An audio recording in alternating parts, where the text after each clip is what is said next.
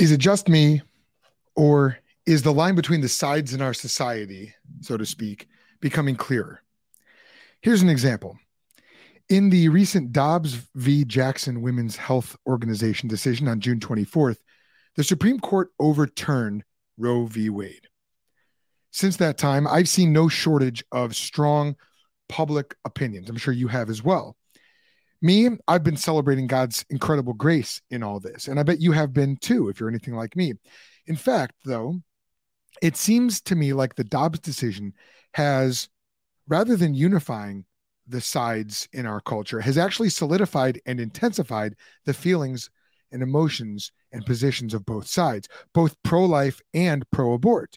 And now both sides are more entrenched, more dug in, more convinced, not only about abortion, but about any number of contentious social issues. If you're into presuppositionalism and presuppositional apologetics as all, this increased division between the sides really shouldn't surprise you.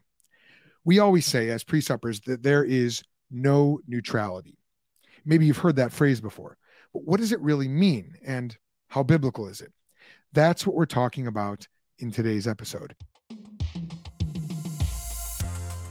This is Worldview Legacy, the show that helps Christian men become the worldview leaders that their families and churches need. My name is Joel Sedekes. I'm a Bible teacher and former pastor who used to defend the Christian worldview the completely wrong way until God changed my attitude and my approach. And now I help people to share and defend the faith with confidence and to pass it on to the younger generation. So today we're going to answer the question, what do we mean when we say there is no neutrality? What does no neutrality mean in apologetics? So listen, you want to see Jesus change lives as you share your faith.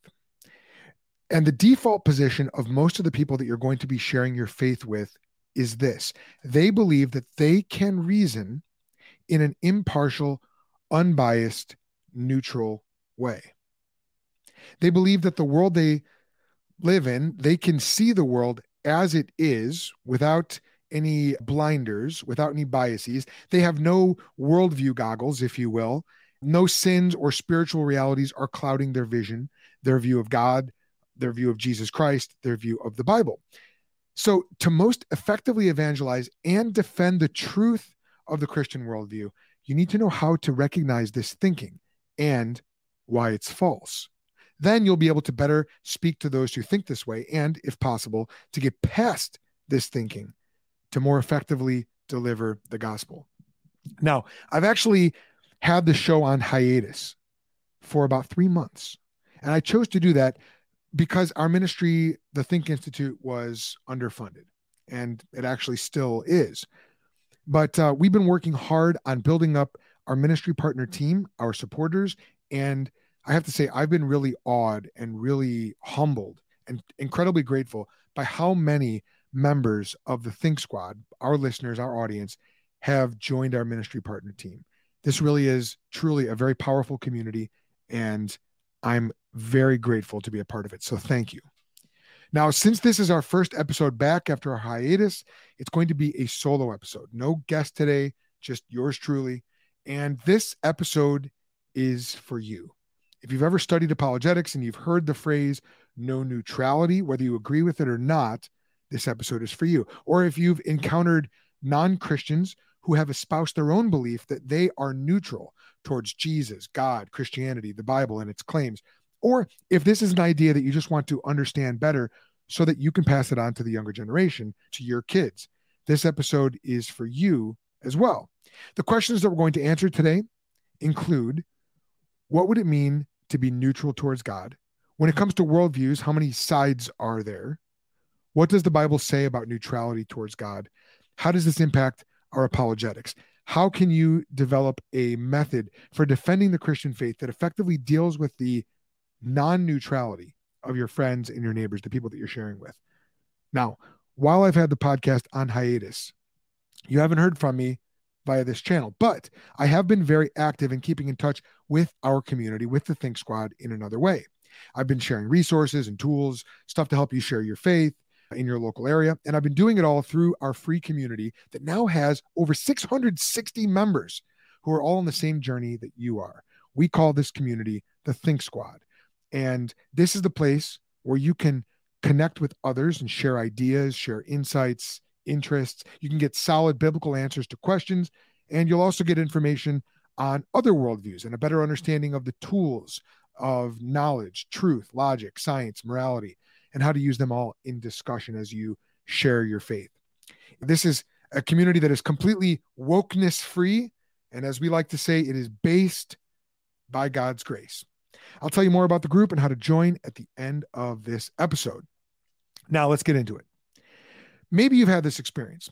You share your faith with someone, you tell him his need for Jesus, and he says, I'm neutral towards Jesus Christ. Says he has nothing against Jesus based on what he knows about Jesus, but he isn't yet convinced that he needs to respond in repentance and faith. What's he claiming? He's claiming that he doesn't have enough information yet. He needs to sort out the good ideas from the bad, and then he'll weigh the evidence, weigh the arguments, and decide. Okay, so we're talking about neutrality here. Now, I want you to do this. Imagine an astronaut sitting in the cockpit of a spaceship looking out at two planets. I know this is unrealistic, but just imagine. Earth and Venus. Okay, now this astronaut wants to decide which planet to live on, which one's going to support his life, let him lead a successful life, make him happy. He needs to analyze which planet is better. You with me? So he looks at the data and he crunches the numbers. Here's what he finds out. Venus's gravity is about 90% of Earth's. So he could jump higher, maybe even dunk a basketball, unlike what he could do on Earth. So far, so good. But at this point, things start to turn ugly because the air on Venus, he finds out, is so thick that to move through it is like moving through water. In fact, the atmospheric pressure is 92 times that which we experience on Earth's surface, which is the equivalent of traveling under the ocean to a depth of 3,000 feet. Not looking so good for Venus at this point. The temperature on Venus is a balmy tropical 870 degrees Fahrenheit. Ooh, not good. There's no water on Venus to speak of. And if the drought and the atmosphere don't kill you, liquid hot magma just might. The planet is full of active volcanoes. Now, here's the rub. Think about where the astronaut is. Okay, he's weighing his two options, Earth or Venus. Where does he want to live? But think about where he is while he's reasoning this way. He's sitting in a spaceship, yes, in between the two planets. But what is that spaceship filled with? It's filled with air that he brought with him from Earth. The cabin pressure and the temperature are set to comfortable Earth-like atmospheric conditions.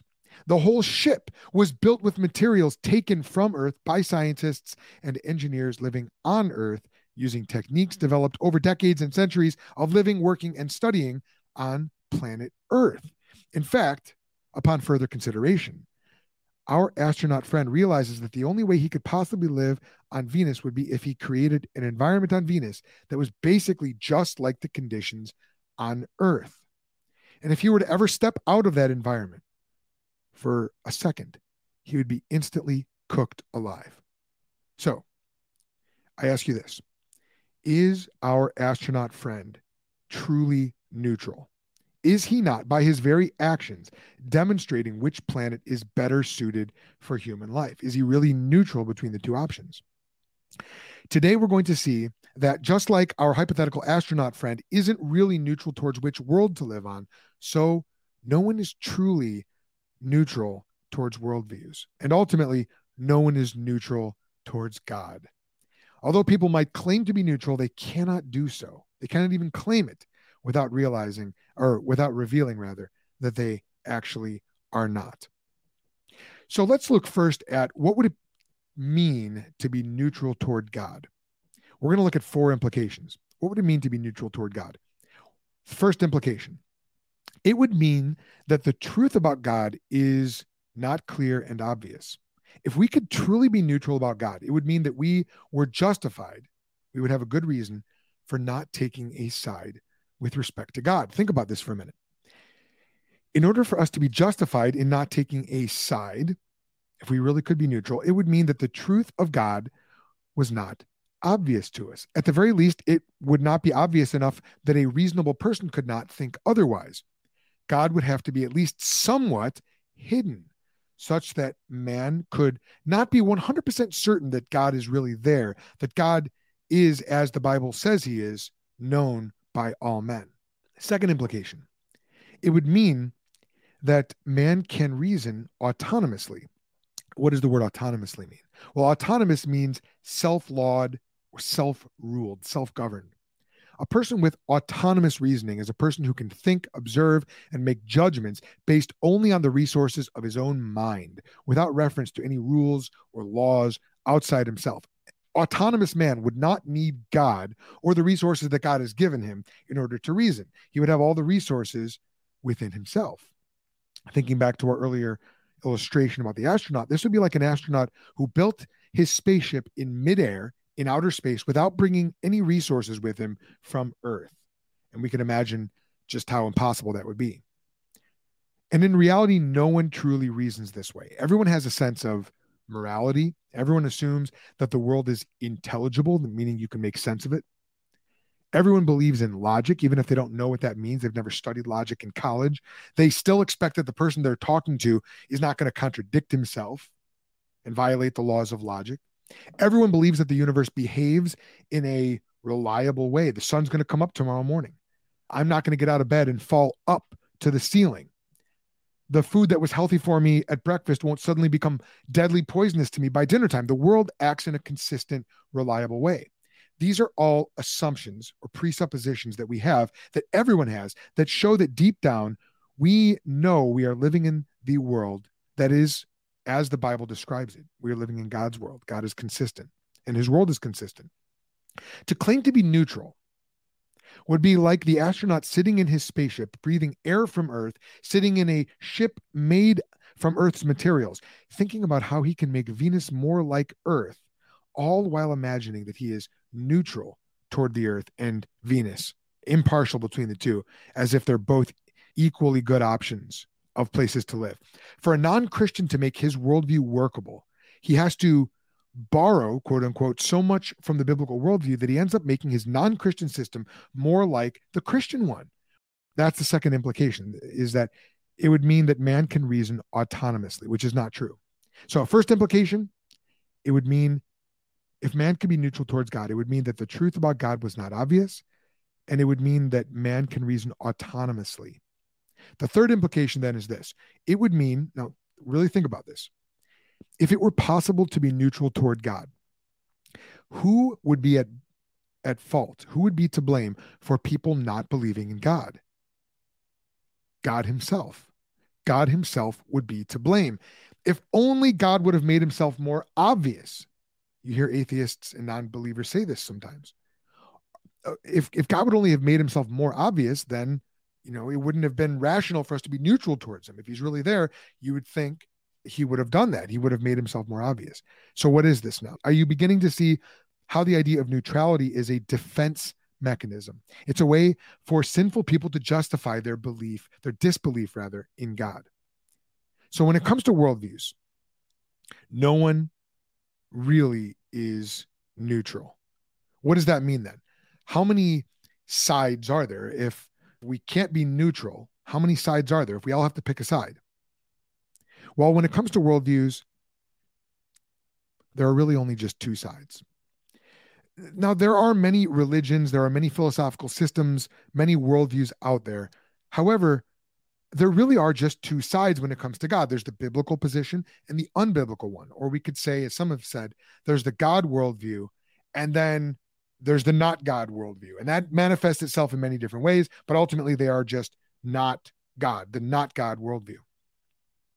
Every single person on earth either accepts or rejects what God has revealed in Scripture, and not only in Scripture, but also in his creation. There is nothing in between. And if a person says that he doesn't have enough evidence to decide one way or the other, then actually he's rejecting God. He's actually rejecting God. Well, you say, well, how can that be? That doesn't sound right. Let's talk about this. What does the Bible say about neutrality towards God? Romans 1:18-21 says this: men know God, but they suppress the truth in unrighteousness. Remember that illustration? I've talked about it before, about a pool full of ping pong balls. Now imagine you're standing waist high or chest high in water, and the pool that you're standing in is filled with ping pong balls. And those ping pong balls represent facts about God. And you want to suppress those. You want to hold them underwater. What are you going to do? You're going to gather as many as you can together and try to push them under the water. But the more ping pong balls you push down, the more that they're going to pop up, and they're going to pop up in different ways. And it's impossible to hold all the ping pong balls under the water. But this is a picture of what man tries to do in suppressing the truth about God. This is what we do when we refuse to glorify God or thank him. And we all do this apart from God because no one is neutral. Let me go deeper into scripture here. Here are 6 passages that speak to neutrality, or really the non-neutrality of the human condition. First, 1 Kings 18:21. This is Elijah on Mount Carmel speaking to apostate Israel.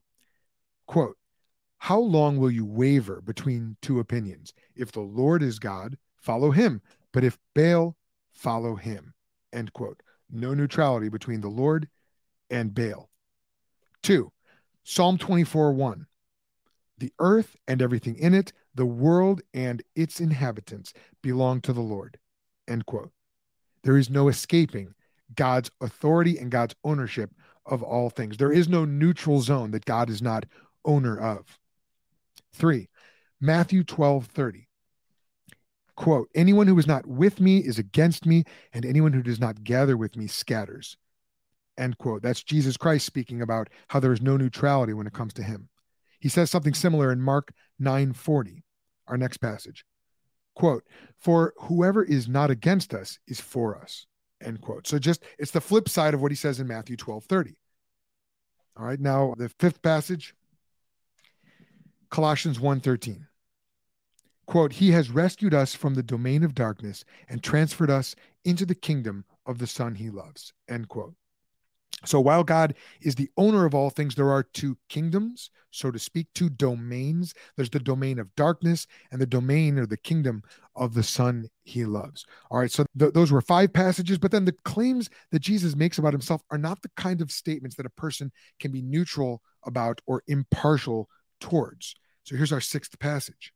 Jesus claims to be the way, the truth, and the life, and the only way to God in John 14:6.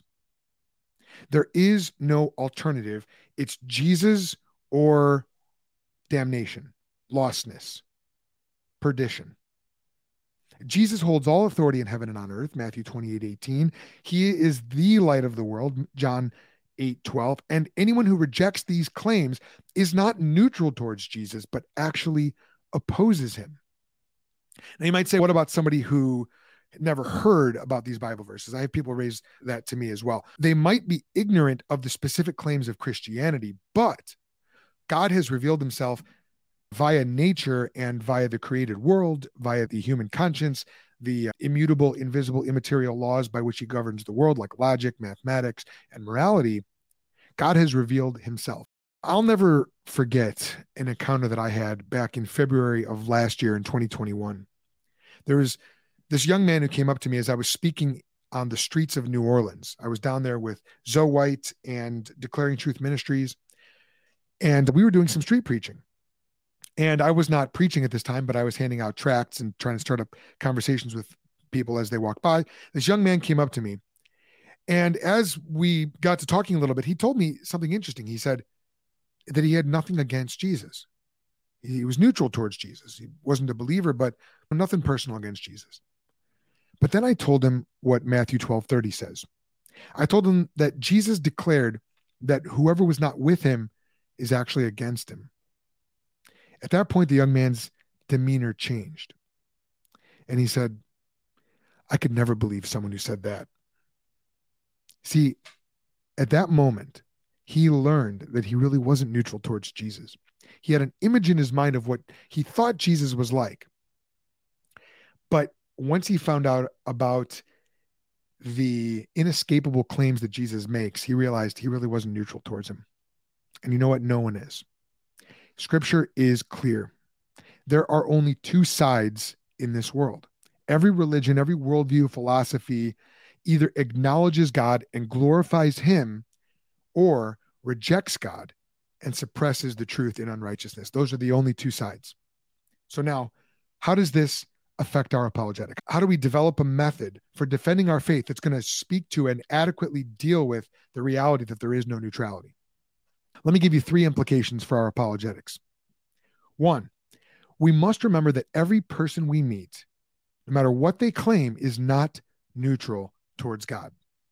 2, we must remember that we ourselves are not neutral.